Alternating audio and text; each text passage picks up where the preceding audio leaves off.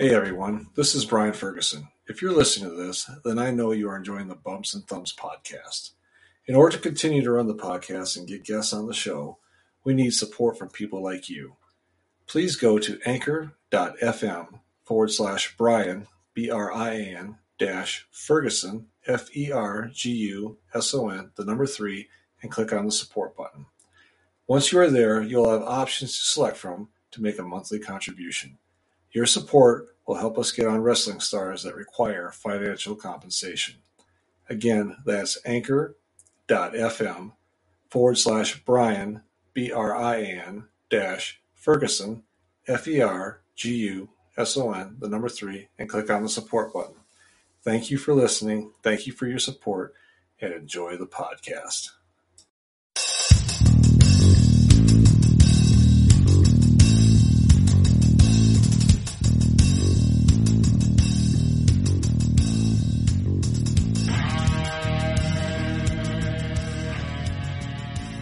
Thank you for joining another edition of Bumps and Thumps, the talk of wrestling. I'm Brian Ferguson. My guest today was a partner with Ring of Honor and became the owner of Ring of Honor from 2004 to 2011.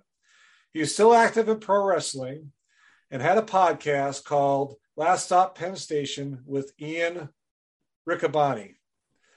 Ladies and gentlemen, it is my pleasure to introduce Mr. Kerry Silken. Thank you so much, sir, for coming on today. Thank you, Brian. And I think I'm not 1,000. Well, I'm sort of sure. Yeah, I'm still the Ring of Honor ambassador. All right. Full disclosure, before we really get started, I met Kerry at WrestleCon about 2 weeks ago. I walked up to him and introduced myself. And the man, you're very cordial, very nice and professional. We talked for a few minutes, and I always tell my wife this: the man asked me if he wanted me to take a picture with him, and I thought that was great because in that environment, most of the time you got to pay. and Nice. and I appreciated that, and I reached out to you this past week, and I'm glad you're on today. So thank you again for coming on. My pleasure, my man. All right, let's talk about a little bit growing up. I know you grew up in, is it Jersey? Is that correct? Yes. Let's talk about that a little bit. Growing up, where you grew up, your family life, that kind of thing, and schooling. That's a good question. I grew up in Central Jersey, Cranford, New Jersey. And we're talking... I started watching wrestling when I was 10 years old. And, my parents, I was the only kid. I have my cousin, Mike G., who's the one who's working on the Last Stop Penn Station book. Okay. And he's always been a big influence to me. He was like my older brother. Turned me on to everything, you name it, he turned me on to it, and including wrestling and rock and roll and other things. But So I grew up in Cranford. It was a good town. Talk about your typical lower middle, upperish middle class. It was this, and when I was going to high school, Brian, it was the 70s. Okay. And I mean, you know how it is when you're 16, 17, 18, you think you know everything. Yeah. Right? Yeah. And you don't know shit. And I look, I look at these kids today, and I think they know a lot less. Why? Why do you think I'm saying that? Well, because they're not socially active anymore. They don't go outside and play and stuff. Yes. I mean, you and I, how old are you? I'm 51. Fine. You and I went out, played outside. Yep. You and I'd safe to say, although I don't know you well yet, your mother told you to come home, or your guardian, whoever it might be. Yep. You came home, I think I'm safe to say too, we were brought up similar. And it was the way it was. these 16, 17, 18-year-old kids today, how are they going to develop any character? How is anyone going to have any swagger is not the right word, but just any kind of, pep in their step. Yeah. If they're raised staring at a phone or there'd be a good title for a podcast, teething on tablets. Right? You see these people. That's pretty good, actually. Right. They shove a tablet at the kids to shut them the hell up, right? Yeah.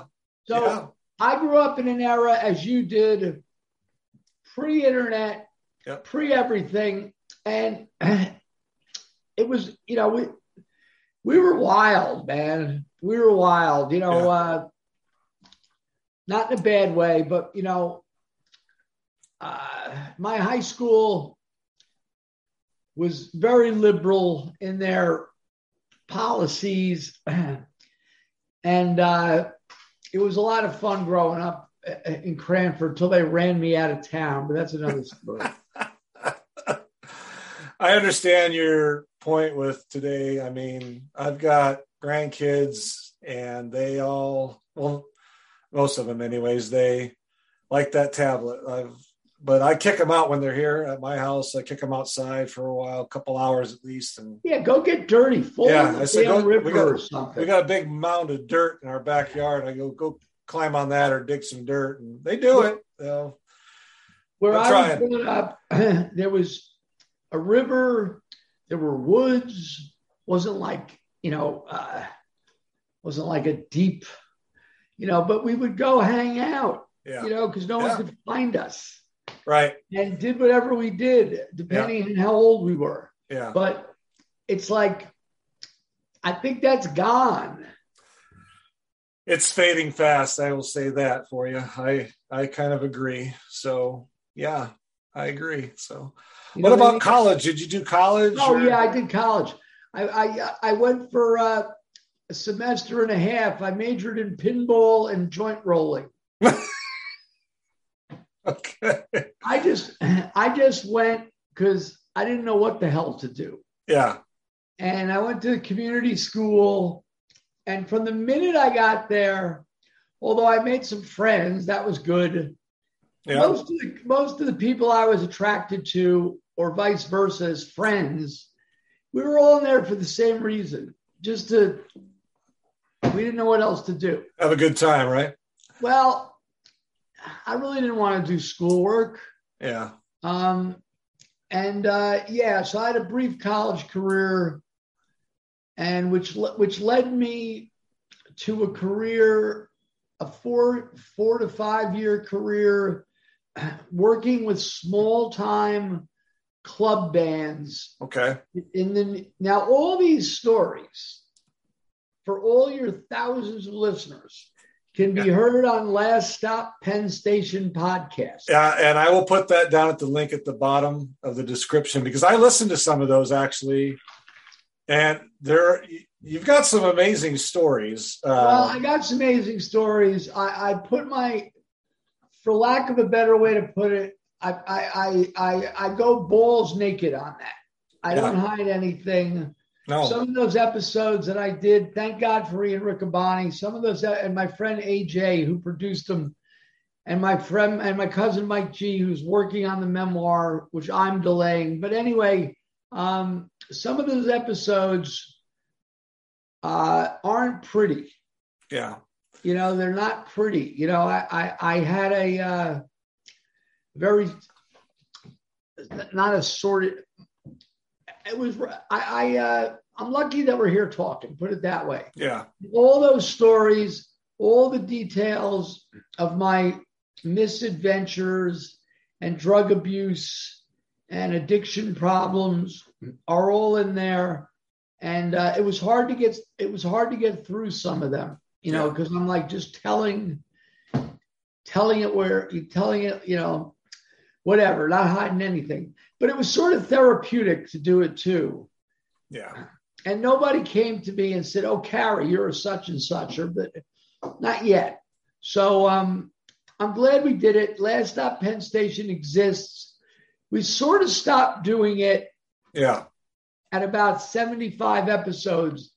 I basically told my stories. Okay.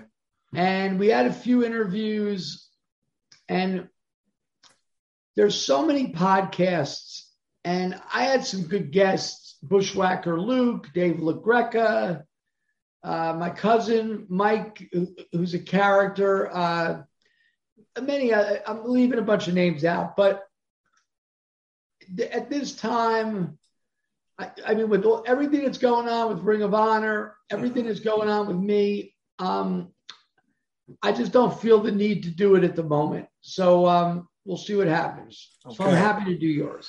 I appreciate it. I know you're busy. So when I reached out to you and you called me, I was pretty shocked, to be honest with you. So thank you for that, by the way. Okay, so, we'll move on. I want to talk to you about your podcast. So you laid a lot of things out in there, but you know what? There's a lot of life lessons that can be learned from there, from what you've accomplished and what you've done, because a lot of people, from what you stated in those podcasts, can't recover or don't have the mind set to recover, and you did. And so you should I commend you for that, because thank you. You a lot of people that were in your situations wouldn't have been able to recover from that and do what you have done. Well, I got lucky. I'm telling you, my life, without any kind of bragging, or it's like I hit the damn Powerball, because the odds, if you knew me when I was 25, when I was 30, even when I was 35, if someone would have said to you, hey, that guy Carey, one day he's going to be pretty successful. And you know how he loves that stupid wrestling? Yeah. Well, he's going to be very successful in that industry. And so you would have said, or if I was, if we're talking about me, what are you, nuts? That guy? So yeah, I overcame a lot of things. I'm lucky I didn't die. I had a lot, there's fate, there's destiny, and there's luck. Right? Yeah. I mean, look what's going on with these people in the Ukraine. Yeah. Did they, and we're not to go off track here, but you and I are sitting in our nice houses having this chat. Mm-hmm. I trust that your family is relatively well. Yeah. Right? Yeah. And these poor bastards are running for their lives with none of their. Imagine if someone coming to your house and saying, listen, you got to get out. And the people are like, well, I want to take some stuff with me. I mean, what do you mean look, you're going to, and like these people had to leave their houses with like carrying it's crazy. Yeah, it is. I try, if you do a generous act, you're not supposed to talk about, but I sought out trying to donate a couple dollars to these legitimate. I heard speaking of, sorry to go off track here, but Chris Jericho did a great podcast where he had on, his podcast is good. It's often not wrestling, and he had on Dee Snider from Twisted Sister. Yeah. And somehow the president of Ukraine was using that Twisted Sister anthem. We're not going to take it. Yeah. We're not going to take it. Yeah. So he connected with that, and he was talking about that. So after he was done with Jericho, there wasn't any information of like what's a good. You go to the Red Cross, But yeah, where can you do? So I text Chris Jericho, who was really gracious in having me on his podcast after December's Final Battle. and he's a really good guy. He's a rock and roller. I mean, we got 15, he's your age. Yeah. But, we can jive on it. So I text him, and it took him a day or two to get back to me. He's busy. He's doing his Fozzy tour. And he said, you know what? He goes, hey, Carrie, what's up? I mentioned to him that I got treated very well in Texas and blah, blah. Hopefully I see you. By the way, and he goes, oh, I'm glad to hear it. Everything went well. And then he said, I don't know where to donate. You're right. Let me find out. And about 5 minutes later, he sent me a text for two charities. Okay. But I really went off track there. That's okay. That's all right. No, that's all right. No, I was going to tell you too that that's a mess over there, and I hope sometime soon that we actually all these nations can get their act together and form a coalition and get this resolved quickly. It's horrible. It is. And I want to tell you one more thing. Chris Jericho is probably one of my favorite wrestlers. He's my favorite wrestler now, for sure, because of what he does. And, I loved it. I've never met him in person. I've seen him. I went to a show in Kansas City 2 years ago, right before the pandemic, 3 years ago. And with AEW, and just great person, great everything. So, Yeah, he's a good guy. Now, except for doing the hour podcast with him, which I was so nervous about. I just wanted to do it right. And while we were doing the podcast, he kept going like this. So I thought he's just like I'm boring the shit out of him, and he's looking at his phone. But he wasn't. I asked him at the end. He says he'll have one or two questions. Mm-hmm. But as the interview goes along, he'll jot down questions from what he's heard. So that's what he was doing. Yeah. And we had a really good talk. I like listening back. I don't like listening to myself, but I like listening back to that one because I made him laugh like 4 or 5 times. What did I make him laugh about? I can't tell you off the top of my head. Yeah. I could tell you stories about 40 years ago, but I can't tell you that. But I made him laugh. One of the things was he's got this infectious enthusiasm. Like when he's doing his podcast, who was it he had on? Neil Schon, wasn't he from Journey? Yeah, no, I think so. Right. So Neil Schon was on, and he was talking about going to the Fillmore West back in the day. Bill Graham had the Fillmore West and Fillmore East. Mm-hmm. And in 69 through 72-ish, before my time even. Not my cousin, though. He went. They would have bills. It was like 1,500 seats. They would have like opening act, Allman Brothers. Second act, Iron Butterfly. Third act, Herbie Hancock. And then the late show would be opening act, Joni Mitchell, and then feature act, Pink Floyd. Oh, wow. It was nuts. Yeah. So when he had Neil Schon on, Neil Schon was talking about going to the Fillmore. His brother would take him, and Chris Jericho just go. He'll often go like, "Wow." So anyway, but yeah, he's a good dude. He seems like it. Let's talk about after school. You got when you went to college. I understand that you got into the ticket business. Ticket business. Well, lighting business first. Lighting business, okay. Lighting business first. Then there was a big number of years of nothingness, and which led me into the ticket scalping hustle. We're talking on the street.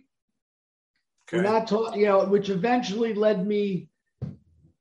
Listen, the ticket business was good to me. If it wasn't for the ticket business, there would have been no Ring of Honor. Yeah. But it was not an overnight success. I mean, I was hustling on and off from 1985 on the street. through like 91. And then I cleaned up my act literally, and someone gave me a break and put me in their office, like on the phones, which led to another guy who gave me a break, which led to me eventually having my own ticket agency, Rave Review, and that funded Ring of Honor, literally. But the street stuff with the ticket scalping is it's a wealth of stories, a wealth of characters. Yeah. Talk about characters, like, and when I say that, you understand what I'm saying, like, crazy Uncle Louie. Yeah. Oh, Tony the Nose across the street. That. So these ticket hustlers, my friends used to say to me, "Hey, aren't you worried about getting busted?" Like, I go, "No, I'm worried about these other guys." I mean, you're working with guys with names like Blockhead, Drugstore, Phony Pops, Freddie the Weeper, the Camel. Oh, the wonderful Sabu brothers. Oh, they were nice. So on and so forth. And this is at Madison Square Garden. All the New York venues, whether it was Yankee Stadium, Madison Square Garden, Radio City, the old Academy of Music, which became the Palladium, which was the 3,000 seat rock venue. And we'd go to the Meadowlands sometimes, once in a blue moon out to Long Island. But that's how I started. And I remained on the streets till 91. Wow. And it wasn't a very good period. I mean, in the end, we got some great stories. Yeah. And they're funny stories. But it was extremely unhealthy. Yeah. I was heavily medicated, and for the third time, it's a miracle I'm alive, but it is what it is, my man. Yeah. No, when I listen to some of those, I'm so glad that everything turned out the way it did, because, you could have went left instead of right. And you could still go left instead of right. Well, but you understand what I mean. I mean, absolutely. You overcame a lot of things that a lot of people can't. And well, it took me long enough to do it. Well, I mean, it's better. I was running hog wild from 76 until 91. And then I had a little 4-year break. And then I had a relapse, and I ran amok 96, 97. And this was dangerous because I had money at this time. I paid back everyone I owed money to. That was within reason. And we were making money in the ticket business. The guy that I worked with, I didn't have my own place yet. So when you like doing these party drugs and you have money, so anyway, but here we are today in 2022, you and I. Here we are. It's very nice. Yes. I want to tell you that I have a son that's kind of in a pickle, kind of similar to what you were going through. He's my youngest, actually.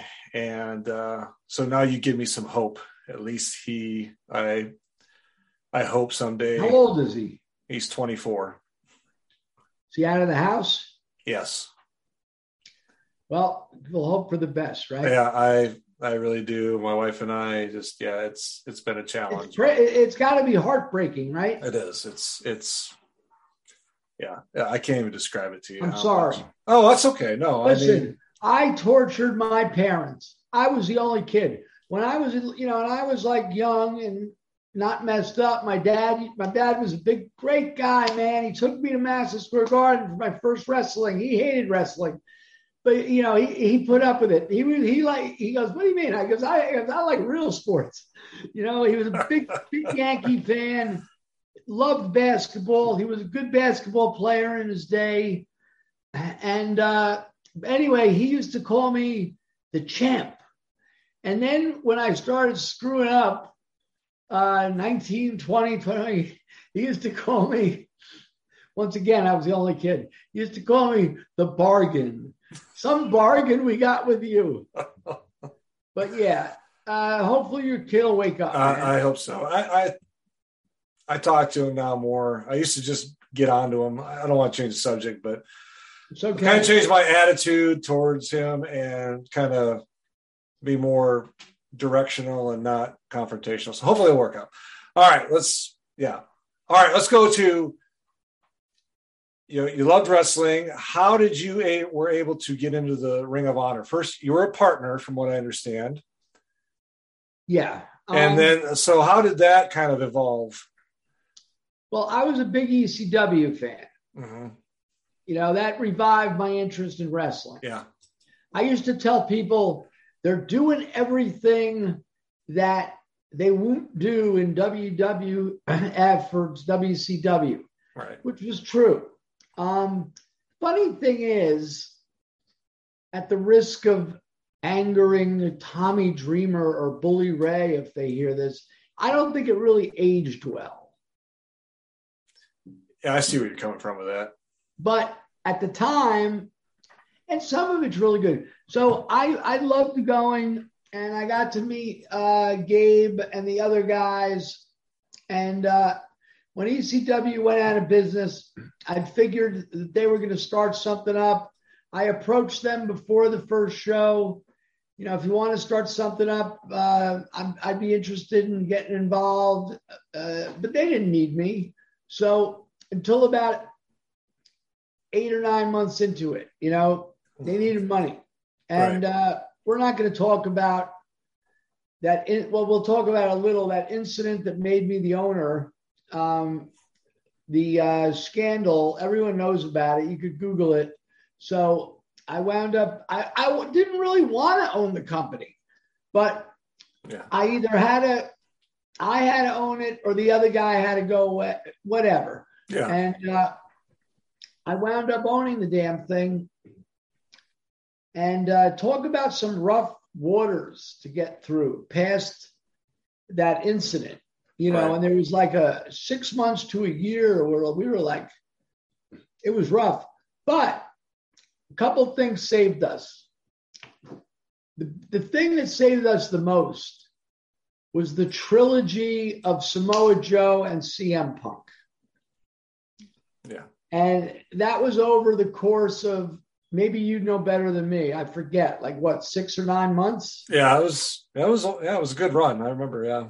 And at the same time, dude, we had Mick Foley, which was another kismet weird thing. We had Mick Foley and Ricky Steamboat in 04, 05, post bullshit. And they brought a lot of legitimacy to us. I mean, if Mick Foley's going to work for you, everything's got to be groovy, right? Yeah. And I remember one night in Dayton, Ohio, there's Foley and Steamboat in the back behind the curtain at those rinky-dink fairgrounds, and they're sitting in a chair just talking to each other. And Gabe Sapolsky comes up to I'm like looking over like this, and Gabe comes from the other side. He just taps me on my shoulder. He goes, Carrie, look, we got Foley. I know, Foley and Steamboat. And so that really helped. I'm ever grateful to those guys, and I'm still in touch with Foley. He's a good guy. We had a big commonality, and that was, we are both, besides rock and roll fans, we are both diehard, I repeat, diehard Jethro Tull fans. So yes, I knew that from Foley, from his from reading his book, Mm-hmm. his first book. He talks about hitchhiking. He missed the Long Island Toll Show, that 84 tour, I think it was, or maybe it was 82. And he hitchhiked to Buffalo. Somehow there was no way of finding out a schedule. Yeah. But he said he had like a circus magazine, which they could be inaccurate or the tour could change. Yeah. Maybe he called the venue, and make a long story short, he hitchhiked from Long Island to Buffalo to see Tull as a kid. So we had that, and he's a good man. I went to shows with him. We went to besides Tull, we went to the Rock and Roll Hall of Fame in 2008. That was the Hall of Fame show where they had on Crosby, Stills, and Nash, the first act.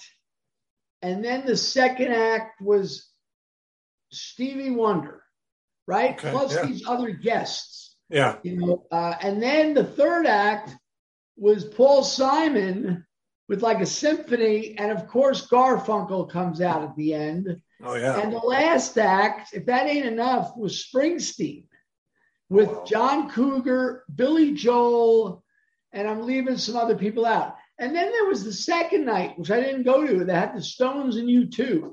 Oh, so wow. That was a hell of a night. But Foley's great. Foley's great. Yeah. And so, and Ring of Honor, my period of ownership was essentially 8.5, 9 years. And we never made a penny. All we did was lose money. Lose. And I wanted to get rid of it. I mean, you probably have a grandkid that knows how to add, would tell me, this doesn't make sense. So, but I held on to it, dude. It was like it was a combination of passion. I knew it, Brian. I knew we had a really good thing. Yeah, I mean, yeah, but the biggest thing was ego. I didn't want to let it go. Yeah, and there were no buyers, none. I got a half-ass inquiry from Jerry Jarrett at one point. Okay. And then I got a very and I'll if he heard me say this, he'd be like, "Yeah, I don't know what." I got a half-ass inquiry from CM Punk. He sends me a text one day. Hey, Carrie, what would you want to sell Ring of Honor? Right? It's like, is that how you do business? But anyway, but thank God. Now I'll go back to Cornette. Cornette knew Gary Juster, the old WCW NWA. He booked the buildings for years and years. Okay. And Gary knew Joe Koff from way back. Joe Koff produced this Battle of the Belts.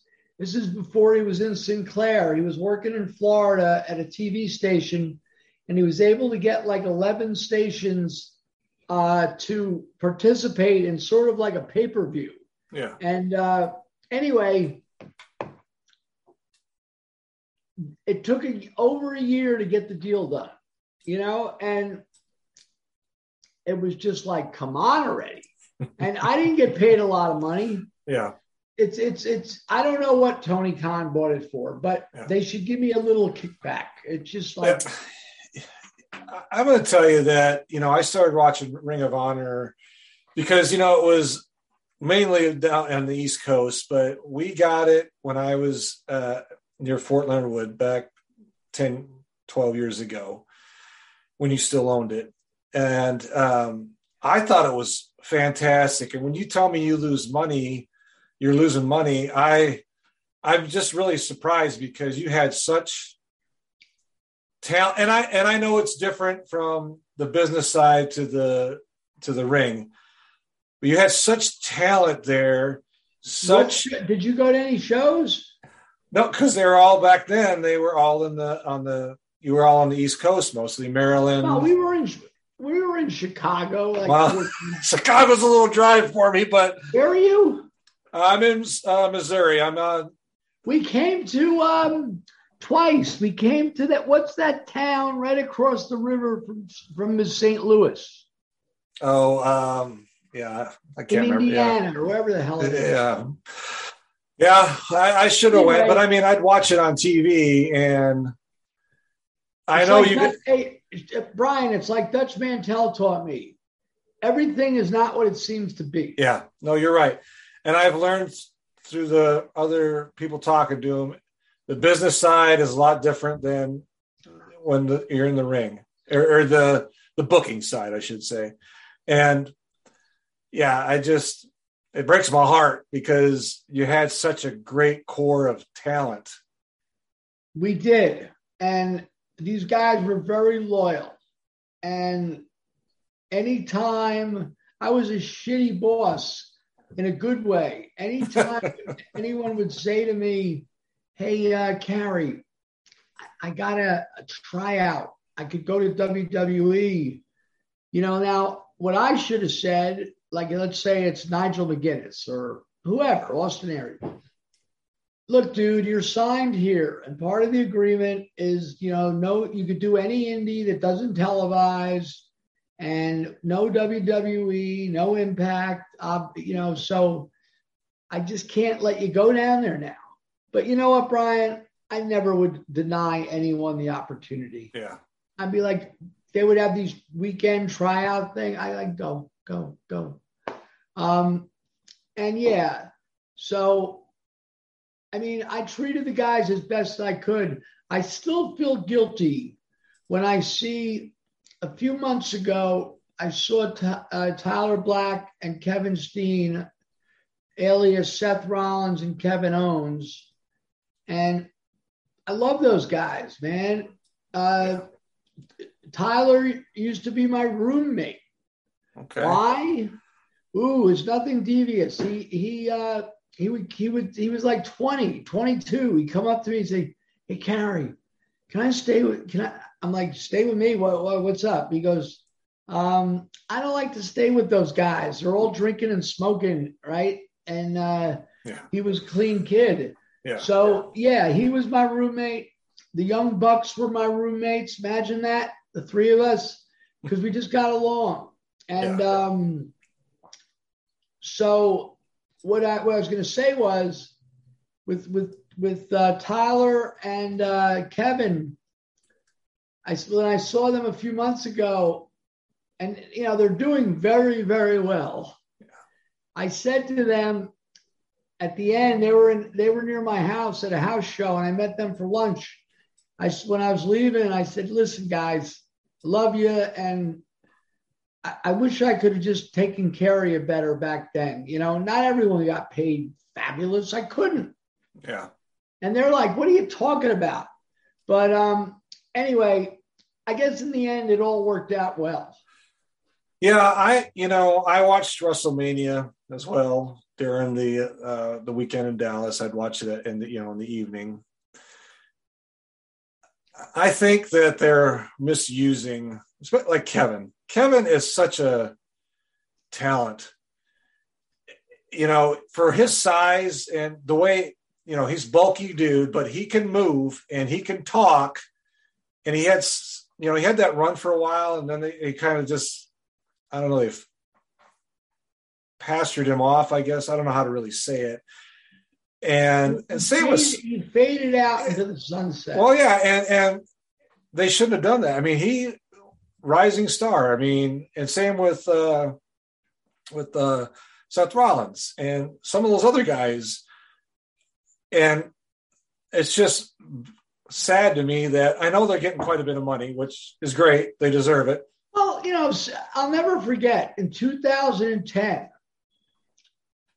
when Tyler was going for his second, he had a match against Aries for the belt in ROH in New York City, and the fans booed the match at the end. Was it a bad match? Not really, but it was, they just didn't like that there was like a no decision. It was like a count out. I forget, because that would happen very rarely. So he was really nervous. We were back in New York. It was springtime. And he was not staying with me. He could have, but he was in Newark at the Holiday Inn budget, the Holiday Inn Express extra budget small time express. And there'd be like 5-6 guys to a room. Anyway, he calls me up the day of the show in the morning. He goes, can I come hang out with you? I'm like, yeah. So he came into the city. He took the train from Newark, New Jersey. It's like 15 minutes. And I picked him up at Penn Station. And I had this Italian restaurant that my parents turned me on to a million years ago that it's closed now, dude, or I would take you there. It was so good. Angelo's, man. It was on Mulberry Street in Little Italy. Like when you see the movies like Mean Streets or these New York City mob kind of things. Yeah. It's right there. All right. Mulberry Street was, loaded with Italian restaurants. And right across Canal Street was Chinatown. It's a great area. And Angelo's was so good. So good. And it's just sad that it's gone. I took a lot of people there. And so we went for lunch at Angelo's. And he's telling me, I'm really worried about tonight. I'm like, you'll be fine. And he perked up a little during the lunch. And he's like, you know what, Carrie? One day I am going to headline WrestleMania. And he did. He did. And I love him. And same with Kevin. Yeah. He was like, well, he and I could have had the same award, but different categories. My award would have been most unlikely to, like in high school, like prettiest girl and most best looking boy and most likely to. So I've been most unlikely to succeed. So in wrestling, he'd be most unlikely to succeed. Yeah. And like Cornette back in, they used to butt heads, man, and Kevin didn't.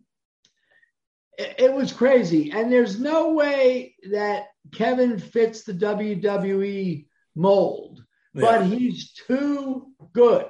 Yeah. I don't think he's ever been in the gym ever. Well, he doesn't need to be. Apparently, he's running around like crazy, right? Yeah, for his size, he is incredibly athletic, incredibly quick.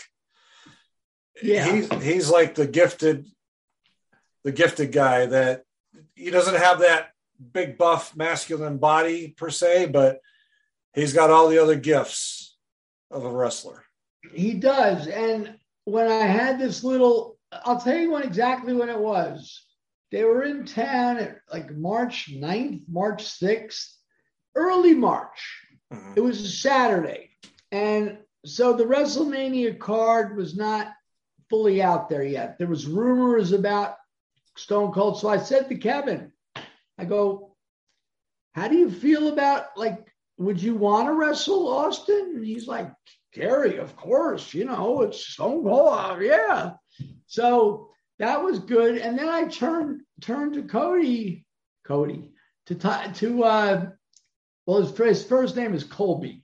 Turned to Colby and I said, who are you working? He goes, I think Cody Rhodes. And so there's such good guys. Yeah. I love them. I love the Bucks. Yeah. I made some good friends in this thing. Yeah, you did. I wish people would talk more. When you get to be our age, well, you're not my age yet. But as older you get, it's like you realize how important everyone is, and I get sentimental easy. Yeah. So that's where it's at. I understand. No, you had, like I said, a lot of those guys that are AEW, WWE, Impact, that are the main roster, were in Ring of Honor at one time or another. I mean, for the most part, When I watch these aforementioned shows, it's like all my children. Right. I know, right? Let's talk a little bit about, when you came in the business, early 2000s, and wrestling today. Good question. What is, in your mind, the big difference for you? Well, I don't know. Everything evolves, Brian, right? Yeah. Look at base. Are you a baseball fan? I am. I used to work for the Kansas City Royals, actually. Good. We'll get back to the wrestling thing. Okay. How dare they take Clayton Kershaw out of the game? How dare they? I saw that. And once again, I'll bring up his name for the 8th time. My cousin Mike. He watches baseball. He listens to rock and roll, gets stoned. He's 72 and watches baseball all fucking day and loves every second of it. And I'm having this argument with him yesterday. And he's like, Carrie, it's not the same game. I know, but the guy's got a perfect game. Yeah. And I saw the article. He texted me this thing, how Clayton Kershaw said it was the right thing to do. I don't think it was the right thing to do. Do you? No, I think he was just being politically correct. I think he probably wanted to stay in the game, and they told him no because, we're injuries. Not talking about, look, unless he said to them, guys, my arm is really hurting. Mm-hmm. And I would love to make history here, but I don't think it, I bet you he would never say that, even if his arm was hurting. Yeah. It's too before your time. But could you imagine them telling that to Nolan Ryan? Oh, I don't know Nolan Ryan. Yeah. Oh, no. No. Even like Roy Halladay. Yeah. Even David Cohn. Yeah. Even, there's a laundry list. Mm-hmm. But it's like, I would looked it up. You probably know this. There's only been 23 perfect games. Yeah. I think does that include Don Larson? I think so, yeah. I think So, I mean, come on. Yeah. Kevin Sullivan, who I talk to like 3 times a week, he said to me, he calls me every day, he goes, and he's a huge Red Sox. Oh, I bet he is. And Carrie, I'm done. Fuck him. And I don't believe a word of what I don't believe there was any sincerity what Clayton Kershaw said. No, I think. Like if you and I had him here right now and it wasn't on the air, he'd have been like, of course I wanted him to pitch. Yeah. Yeah, no. But as far as wrestling, Ring of Honor, and I never was like involved in booking, right? Or match, yes, I would say, ooh, this guy's good or this guy wasn't, but that's why Brian, I fancied myself as a producer. Okay. So I got Gabe. Oh, another thing about the Ring of Honor Renaissance and getting through all that horse shit was getting lighting and getting an entranceway and getting those boards, the aluminum, the Ring of Honor signs. Oh, yeah. Okay. People would bang. And it was like essentially rudimentary lighting, like 6 ring lights on all 4 corners. But it was like when the show starts, whether you're in a movie, whether you're going to see a concert, even in a lot of sporting events, the lights go out and they, and the crowd pops. So that was a big part of our success. The wrestling that Gabe liked to do was fine with me because he had a good mix of old school, little blood, a little this, the high flying and all that. And so to bring it to today, I don't think it's that much different, really. Do you? Well, I think it's more, I don't know, I want to say it looks more rehearsed. It looks more, Right. you know, it back when you had Ring of Honor, even up until maybe 2010, 2011. So I had it in 2011. Okay, so you still first. had the, you know, you felt the heat, you know, with the heels. You could still, you know, social media was still kind of new then and stuff. So Right. It just feels like now they go in, they perform, and then they're out, and you know they're best friends. You don't even see that before. They're arch enemies inside and outside of the ring. Right. You're right. There wasn't Twitter. Right. There was Facebook, I think, in MySpace. Yes. But, you know, so there was a little bit more of slight amount of kayfabe. I mean, everything had been exposed at that point. Right. But here's the thing. If you get two guys that you will suspend disbelief for because you feel like, ooh, this is going to be like when I was in Texas and the FTR Briscoes match came on, my two best friends who are not wrestling fans like you and I are, my friend Dustin and my friend Palermo, they were at the Ring of Honor show, and I moved them from their seats in the stands that were, you know, Tony gave us down to like the front, you know, because they helped me out. Right. Anyway, I said to these guys, I go, look, you know, they got there like 6:15. They don't need to stay there till 11 until, you know. So I said, look, and both these guys know the Briscoes. Not just did they see them wrestle, they've met them multiple. Like if the Briscoes saw them, they're like, yo, Dustin, Palermo, what up? So I said, listen, make sure you stay because this is going to be a fight. And Dustin told me, like, you know, that was like the best thing he had ever seen. Yeah. But I don't know, man. So the point is like you can buy into that. Yeah. You know, like it's like if we're driving down the street and we see two guys on the side of the road and they're fighting, we're going to say to ourselves, or I might say to you, why are these guys fighting? So once you have it like, right? So it can still be done. And it was done that night. Yeah. I mean, I guess what I'm saying. Did anyone think Brock Lesnar and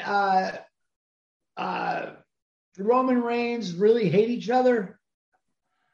No. Does anyone really believe FTR and the Briscoes really hate each other? Probably not, but it's easier to believe that they can have a little brawl. Right.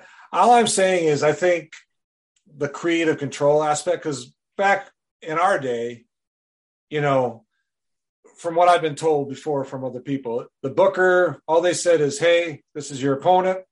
That's how, and okay, this is the finish. That's it. You figure out from the start of the match to, you know, the point of where, okay, we're going to do the finish, whatever the finish is. That's it. They called all the shots. Now my understanding is it's like step one, you flip so-and-so. Step two, you do them a leg drop, whatever. Pretty much. Now, another one of my best friends who I almost do talk to every day, I absolutely love this man, is Luke Williams. Okay. Yeah. Bushwhacker Luke. Luke. Yeah. Hopefully you had the opportunity to meet him in WrestleCon. Texas. Yep. The greatest guy. I mean, how did I get to know him in Dutch? Well, this is a whole nother podcast. We got to wrap this up. When I had my wrestling magazine in Puerto Rico. Okay. Lucha Libre de Puerto Rico. We did 4 issues. Okay. And but I got to know Luke. Yeah. And Luke, man, the stories that man has is just wonderful. Yeah. The night after the Ring of Honor show, and I was finally relaxed. After the show, I needed a ride back to downtown, right? Mm-hmm. And Dalton Castle, another awesome, great talent and an awesome dude. He's like, oh, I'll give you a ride, Carrie. He goes, want to get something to eat? I'm like, yeah. So we went downtown, and it was me and him and Danhausen and one of those Dark Order guys. I don't remember. But he's like, Carrie, don't you remember I wrestled for Rick? I go, no. So anyway, we tried to go out. We couldn't. This restaurant was closed. You were there. Yeah. This is closed. We wound up going to Deep Ellum. Did you go to that neighborhood? No. It's like a miniature hipster area, right? Okay. Yeah, no. So they had food. But unfortunately, Danhausen and the other guy, they strayed away. It was me and Dalton. So when I got back to the hotel, and Dalton was staying like 30, it was like he drove 20 miles out of his way and then had to go. Anyway, it's like 1:30 and I go into the bar and there's Bushwhacker Luke at the end of the bar. He did a run-in in the Impact show. Oh, okay. Yeah. God bless him. God bless him. So he and I and Bobby, you ever meet Bobby Fulton's son? No, I haven't. Well, Bobby Fulton's got a son. He's a good guy. And so Luke's drinking and I was drinking. And so we ordered an extra couple of drinks because the bar was closing. Yeah. And we go out to that little lobby, and all of a sudden, talk about another wonderful guy, D'Lo Brown. Comes walking out, another Ring of Honor alumnus. He did a few shots, but anyway, and D'Lo's like, "Oh shit, is the bar still open?"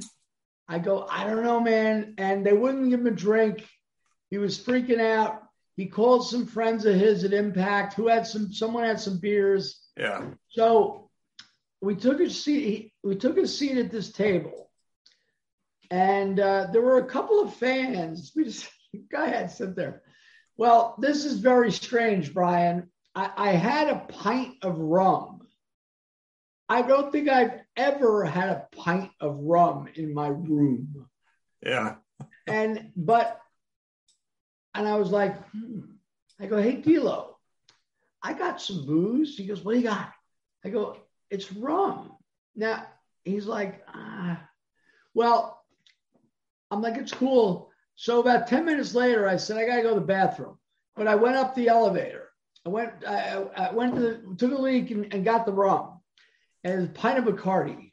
And I brought it down and I go, "Here." And he's like, "Oh, man. There's a character in my book, Freddie the Weeper." He was like, he did like Freddie'd be like, "Oh, oh," and then he'd be like, "Glug, glug, glug." Well, D'Lo wasn't quite like that, but he's like, "Oh, all right, thanks, man." And he had a little cup, and Luke was holding court, telling stories about Jean Ferry in Montreal in 1971. And wonderful, wonderful stories. And by about 3:30 in the morning, I noticed that D'Lo's rum, which he had a little cup, was like, there was not this much left. Well, I saw him the next day. Everyone was hungover, but it was the joy of the evening propelled us above the hangover. There you go. Yeah. And he was like, "Man, that's what it's all about." He had some stories, of course. I had a couple, but Luke, yeah. This guy's been in the business since 1966. Oh, wow. Right. So, yeah. So it was wonderful. Right. That's wonderful. Anyway, we sort of got to get wrapping this up, man. I want to ask you one last thing, and then we'll let you go. Sure. I know you're busy. Your book, Last Stop Penn Station. Last Stop Penn Station. When are we going to see this book? It's all on me. We've mentioned Mike G a number of times. We have a rough edit. Okay. And the pandemic messed me up. My lethargy messed me up. And it's up to me to start the process of, say, hey, second chapter, we got to get this out. Or second chapter, I don't like this. Or da-da-da-da-da. So that's where we're at. Okay. So as they would tell you within the world of recovery, addiction, Brian, keep me accountable for it. In other words, it'd be really easy for you to never say anything again. But at the same time, I'm telling you, keep me accountable. So yeah, I want to get it done. Yeah. There's good stories. And I think one of the reasons I don't want to do it is, like, even though it's on the podcast, everyone could listen to it, right. I guess forever. Yeah. I don't know. I just got to commit. There's some stuff in there that's like really rough on paper. Yeah. So we'll see what happens. Okay. But listen, I had a really, really good time talking. Thank you so much for coming on today. I thought I was going to do 40 minutes and okay, hey, bro, thanks. But you're a good guy, man. I really appreciate it. Thank you for reaching out to me and calling me and contacting me. I really appreciate it. Folks, Mr. Kerry Silken, thank you, sir, for coming on. Let me know when this comes out. I will. Folks, if you're listening, thank you. If you're watching, thank you. And please subscribe, and we will talk to you soon.